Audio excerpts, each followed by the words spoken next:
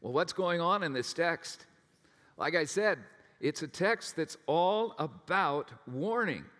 And we see it in the first verses, 15 through 20 especially.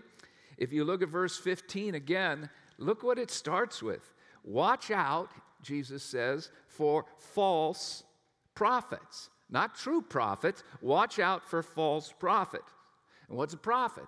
A prophet is a proclaimer. Now, we often think of the term prophet as foretelling the future. And certainly that's locked up in that word prophet. But the word prophet is also used throughout the New Testament to simply mean somebody that is forthtelling, that is proclaiming, that is seeking to teach. And Jesus says, watch out for false prophets, false teachers. Then he says, they will come to you in sheep's clothing. They will come to you in sheep's clothing.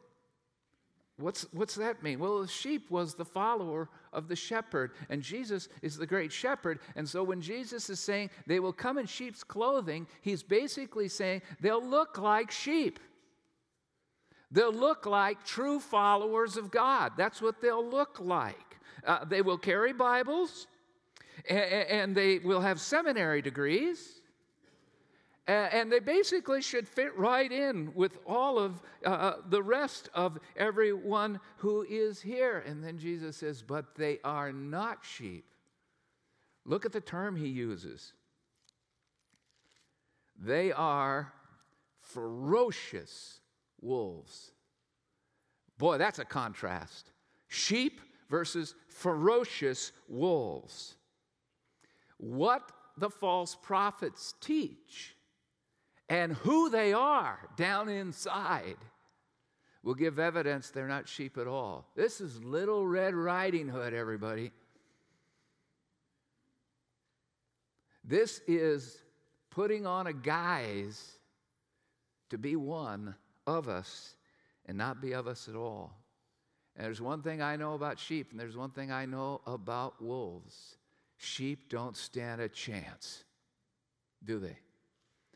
My brother-in-law lives in the foothills of Northern California, and Blair was telling us not very long ago that he doesn't have any chickens left. And I said, why don't you have any chickens left? And he says, because the fox got into the chicken shed. I go, really? Tell me about that. He said, well, I tried to close up every possible way, but the fox got in, and chickens don't stand a chance against the fox. He said, what cued me in that something was wrong is I got up this one morning and there was a rooster standing on our porch. And the rooster never comes on our porch. And when I walked out and I saw the rooster there, I thought, what's going on? And then I went to the shed and I saw that all the chickens were destroyed. Pretty smart rooster. Got out of there and got up onto the porch where the man with the gun lives. He could protect them. You're going to think that these people sound pretty good, but there's all sorts of flaws. Sheep are helpless next to a ferocious wolf. So he calls them prophets. That means something in which they speak has to be carefully looked at because it's not for our good. It's not for our good.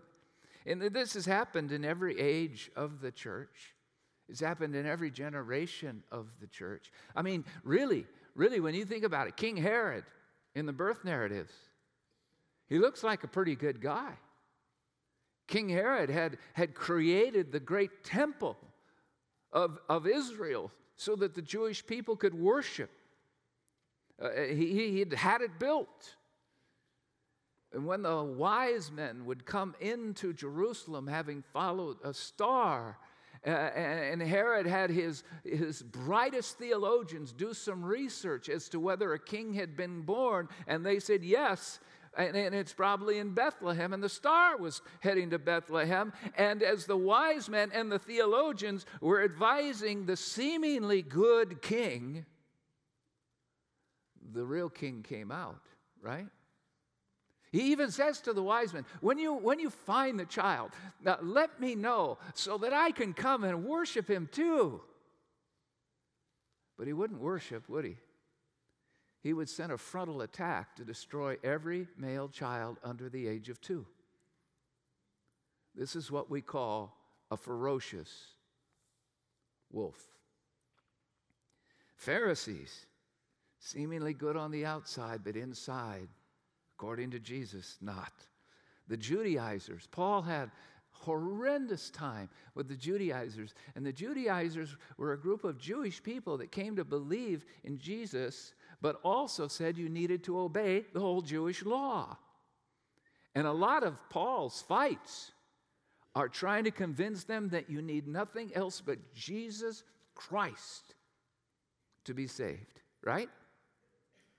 What are some of the lies that we need to be careful of in our culture as sheep, right? Because aren't we followers of Jesus Christ, so we're sheep. What are some of the lies we've got to be careful of? What do we need to give attention to? Several things. I don't have a lot of time for this, but number one is sometimes you'll hear, quote, Christian teachers that just say God's love is all that you need. It's always enough. You say, well, Lon, isn't that right? Well, it's right, but it's not completely right.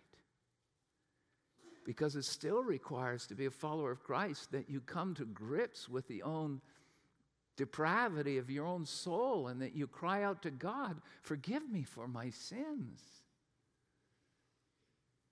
And the love of God is great enough to forgive us, and the love of God is great enough to die on the cross for us. But to just think of God as a beneficent grandfather who is always saying to all the children, oh, that's okay, I love you anyway. No, no.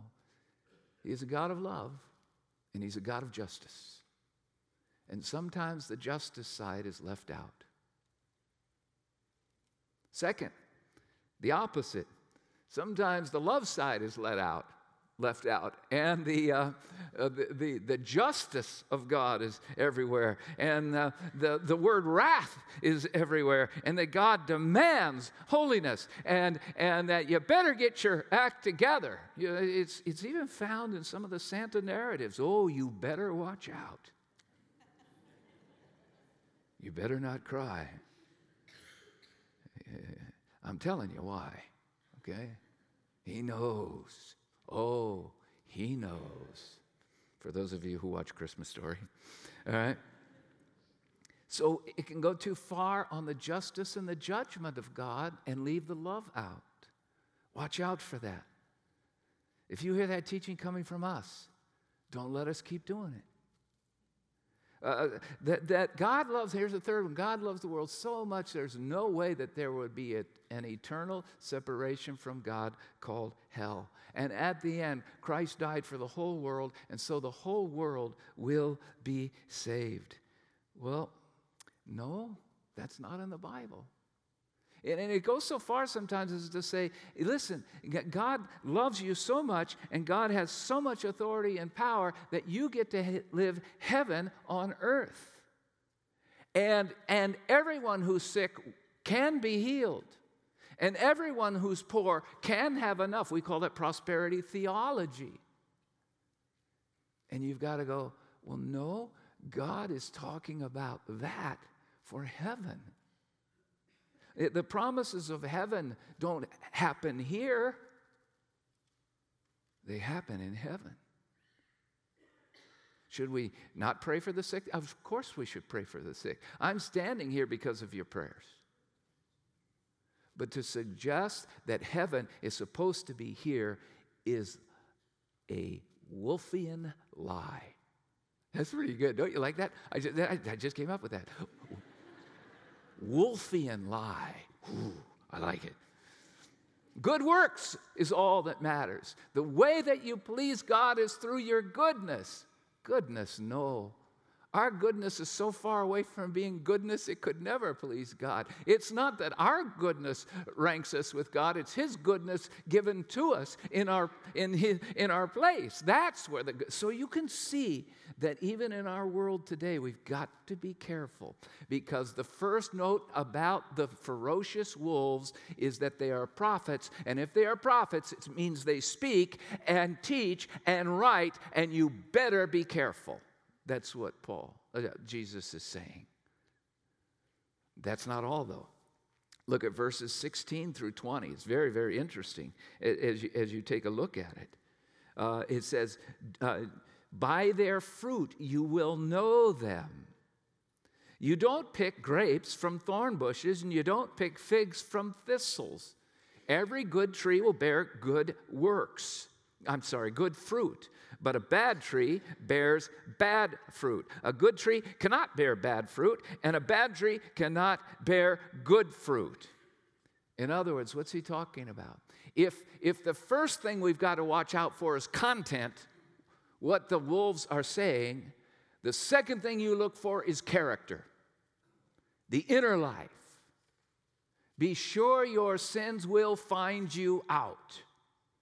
And Jesus actually spends more time on this thought, that it isn't so much about the spiritual gifts that you see. It's what kind of life do you see emanating from these people that call themselves the sheep or the Christ followers? Do you see a life that is more and more known by love and joy and peace and patience and kindness and goodness? Remember the Beatitudes?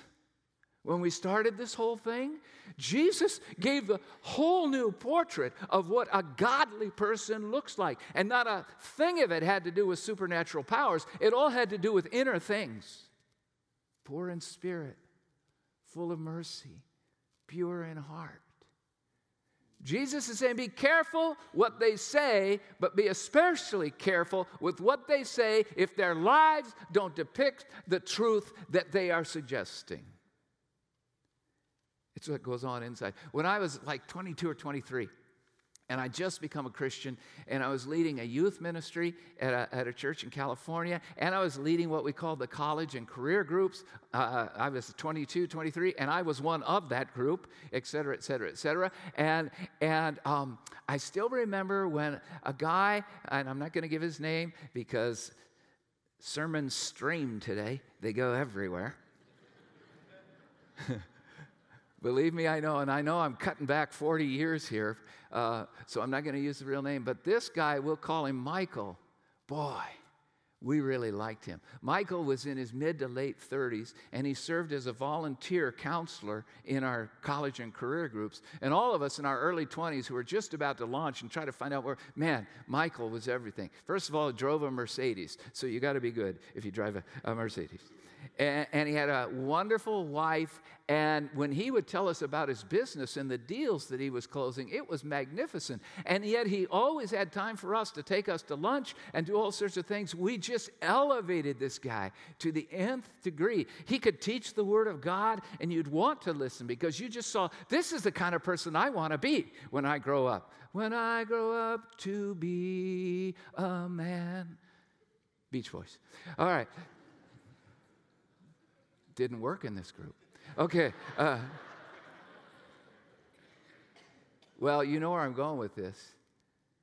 Pretty soon, Michael didn't come around much, and we didn't know why. And pretty soon, we heard that Michael was divorced, and pretty soon we heard that Michael was on the run for fraud in business associations. And we realized that what we saw on the outside wasn't what was on the inside at all. I thought a lot about Michael. I thought a lot about some others in our church in those days, a church of just 400, 450 people. But I could give you the names of those who appeared on the outside to be wondrous Christians, only to find out there were deep, deep, deep sins that were running their lives. I guess I would say this too. Part of the reason this is so important to me is that even in our Chicagoland region, we've had 2 or 3 of the top pastors that we've got in all of Chicagoland. And we find that there were deep chinks in their armor. And whether it's immorality or the lust for power or what it is, oh, how the mighty have fallen. And we've got, you may know, some people from these congregations, and we pray for them, and we want to be their friends. It certainly wasn't the congregations that caused these problems. It was what Jesus said. On the outside, man, could they preach. On the inside, some deep, deep brokenness that hadn't been tended to.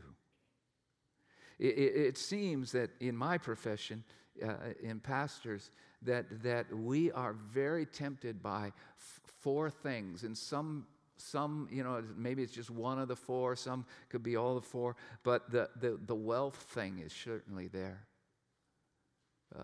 If you're a big church pastor, you get paid pretty well. That's not wrong. It's wrong if that becomes a motivation for your life. Power, that's a huge one. Authority. I heard Rob say on Tuesday as we were together as pastoral staff, he says, you don't know how frightening it is. And I thought, yeah, I think I do. To have so many people that listen to you and call you good. And you know you're not, but you kind of like hearing it. Power. Fame. Sometimes it's just fame. Simon the sorcerer in the time of Philip when he goes to Samaria. Remember, he was called the power of the great God. He was a sorcerer, and he sees what Philip can do, and Philip could do bigger things than he could do. And so it says right in the scriptures that Simon the sorcerer followed Philip around and heard the message about the Christ and Jesus and forgiveness of sins. And it says he believed in the Lord Jesus Christ and he was baptized. But very shortly later, when Peter and John show up and start doing more and more wonders, and the impartation of the Holy Spirit, Simon pulls them aside and says, I'll pay you if you can give me this power. And remember what Peter says? You are in the galls of bitterness and deep sin. Fame. Fame is the third one. And then immorality being the fourth. I think maybe that's not just the short list for pastors. It may be for all of us. One or more of those things can get at us. All I know is it's frightening. And Jesus says, look in, look at the character, test the character. It is daunting that the scriptures in Hebrews say that your pastors are to live such a life that you would want to imitate them. Pray for us that we be noble men, that our directors and ministers are noble men and women who seek to let God do inside what we're proclaiming on the outside. You say, well, can people be forgiven? Yes, if they're thoroughly sorry, of course they can be forgiven. But don't miss this warning in verse 19. Every tree that does not bear good fruit is cut down and thrown into the fire. By their fruit you will know them. It's a combination of the content of what they say as prophets and even more so the character. You say, well, how do you protect yourself against falling deeply to sin in the inner person? And I will say to you, the reading of the scriptures, the life of prayer, but I would say the most important thing is every Christian needs to have one other person who loves them and knows them well enough to tell them when they're blowing it. Every single one. This Friday, I'll be meeting with I call him my soul friend. David pulls no punches with me. Absolutely not. But I know that he loves me. And so I can be authentic with him, and he will be true with me, and vice versa. We have been used in each other's lives over the last 25 years to save grievous sin in each of us. I think you got to have people in your life. I think that's why life groups are so important. You know, you're not going to be that close to everybody in your life group, but if you don't have someone that close, a life group can be a place where you might find one person who will be. We are not meant to live alone. Jesus is warning us here. All right. Well, then that takes us. Isn't this good news? Happy Christmas, everybody. I even wore red. Yeah, all right. Say, oh boy, get this over with, Lon. Verses 21 to 23 to finish up this passage. And I just want to say, we ain't done yet. Not everyone who says to me, 21 to 23, Lord, Lord, will enter the kingdom of heaven, but only the one who does the will of my Father who is in heaven. Many will say to me on that day, Lord, didn't we prophesy in your name? And in your name, didn't we drive out demons? And in your name, didn't we perform miracles? And then I will say to them, this is a daunting verse, verse 23. I will say to them, I never knew you. Away from me, you evildoers. What's this about? These appear to be really great people, wonderful sheep, right? With great capacities and power, spiritual gifts all over the place. They even are very passionate, because in verse 21, when you see the term there, Lord, followed by Lord again, that was a way in Aramaic for the repetition of a word connotated deep care. So it wasn't that they just said Lord, they go, Lord, Lord. When David's son Absalom dies and he's lamenting over the loss of his son Absalom, he goes, Absalom, Absalom. So these people that Jesus is speaking about here are passionate. Lord, Lord. They're really into this thing. They're really into doing what they think God wants them to do, and they call him Lord. It's not Father. They don't use the term Father. They use the term Lord. That's leader. That's master and commander. They seem to have it right. Do you get that in this text? They seem to have it right. But Jesus says, not everyone who says, Lord, Lord, will enter the kingdom of heaven, but only the one who does the will of my Father. And they thought they were doing that will. They were proclaiming truth. They were casting out demons. They were performing miracles in Christ's name, not in their own. They seem to be superstars. And he says to them, I never knew you. Get away from me. Have I created enough angst now? Good. That's exactly what Jesus wanted. You know, there are highly gifted and talented people that don't follow God at all. Who's notable in the 12 disciples? Judas. Judas was one of the 12.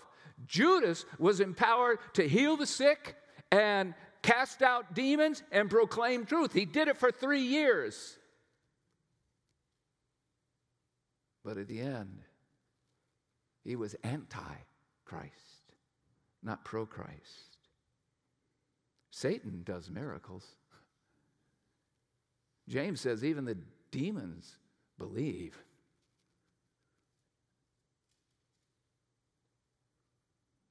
Our actions may not be what God is looking for.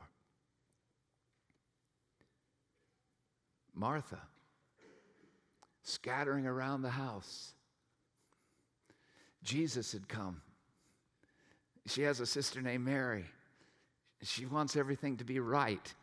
It's like us on Christmas dinner. And we're so glad everyone's here, and we love them so much. But we're kind of ticked they're not helping with the meal or the cleanup. Incidentally, now that we have adult children who do the cleanup, Christmas is a joy. All right? Hi, sweetie. Martha, Martha, Martha, Martha. Jesus, tell Mary she should be helping me. What's Mary doing? She's sitting at Jesus' feet as he's teaching, and she's just being with him. What does Jesus say? Oh, Martha, you got this thing all turned around. You thought it was trying to get everything just right and work, and do, and then that's what would please me. But I would never ask Mary to do anything else except what she's doing, just being with me. And so through this, we begin to see, what is Jesus talking about when he says at the end of verse 21, the will of my Father. Not everyone who says, Lord, Lord, is doing the will of my Father. Take a look at this verse from John chapter 6, 28 and 29. It gives us a hint toward finding our way through this tension. Here it is. I believe we've got it up front. Yeah. What must we do to do the work the Father requires? The disciples asked Jesus. And Jesus said, the work of God is this: to believe in the one that he has sent. Notice he uses the term work there. And they just assume that approval from God has to do with doing. What are the good works that we must do, that the Father requires? And Jesus said, the work, you want to use that word work? Okay, use it. The work is just to trust me. Place your trust in me. That's the work. Really, Lon? Look at verse 23 again in our text. Then I will tell them plainly, I have this in orange, really bright, 4 words. I will tell them, I never knew you. You are doing all this stuff. I'm not saying it was bad stuff, but I didn't really know you. The Son of Man came that we would have relationship with him, not be just bondservants doing his work. In fact, serving him comes out of our loving him. Serving him will never get you to him. But when you love him, and when you know him, you want to serve. Martin Luther said something like this. He said, good works won't save a person, but a saved person will do good works. These dear people he's pointing to, of which we can fall in the trap real quick, are like the 7 dwarfs. Hi-ho, it's off to work I go. I'm pleasing Jesus every day, so off I go. Working as I know. You know, and Jesus is saying, I just want to hang out. I want to know you. If my wife, Marie, of 40 years, had me at home, and every day of the week I spent 8 hours just fixing things and revamping things, she would love me even more because she watches all those shows. Okay, no. If that's all I did is works for her, I'd be a handyman. I wouldn't be a husband. And so, friends, as I move to conclusion here, I just want to say, Jesus says that the ferocious wolves are those who say wrong things, who lie inwardly, and who have fallen in the trap of thinking that performance is what wins the day with God. Look at this verse, John 17:3. Jesus speaking, this is eternal life, that they may know you, the only true God, and know Jesus Christ, whom you have sent. Relationship. It's all about relationship. Good character, good behavior follows. Do you know Christ? He came to the earth to be with us. He sent the Spirit to live in us. Do you want to be with him or merely imitate him or utilize him? No, Lord, this Christmas, we want to know you.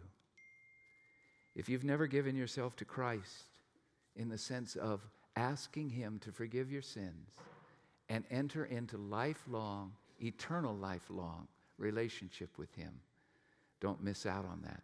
38 people did that in the contemporary services last Sunday. They wanted to know Christ. He wants to know you. If there are any of you here that aren't sure you do, feel free to come down afterwards. We'll have prayer counselors here. I'll be here. We'll help you give your life to Christ this very morning. Don't leave without it. Secondly, and with this I close, are you or anyone you know in danger of being a ravenous wolf? Content, character. Do you have someone who will hold you accountable and even unlock places in your life you don't even see? If not, ask for it. And finally, members, how many of you are members of our congregation? This is a word to you. Members of our church, you are to pray for your leaders, and you are to keep our church on the narrow path. Pray with me now. Lord, these warnings that come to our personal lives and to the church, we receive with sobriety. For each of my brothers and sisters here, I pray that they will be a sheep and never a wolf. For our church, I pray that you will make us and keep us strong and pure and right. And most of all, Lord, for any people that are here that don't know that what you want is to know them, then bring them to saving faith this very day. For I ask it in the name of God, who is the Father, the Son, and the Holy Spirit. And all of God's people said, amen. Go in peace, everyone.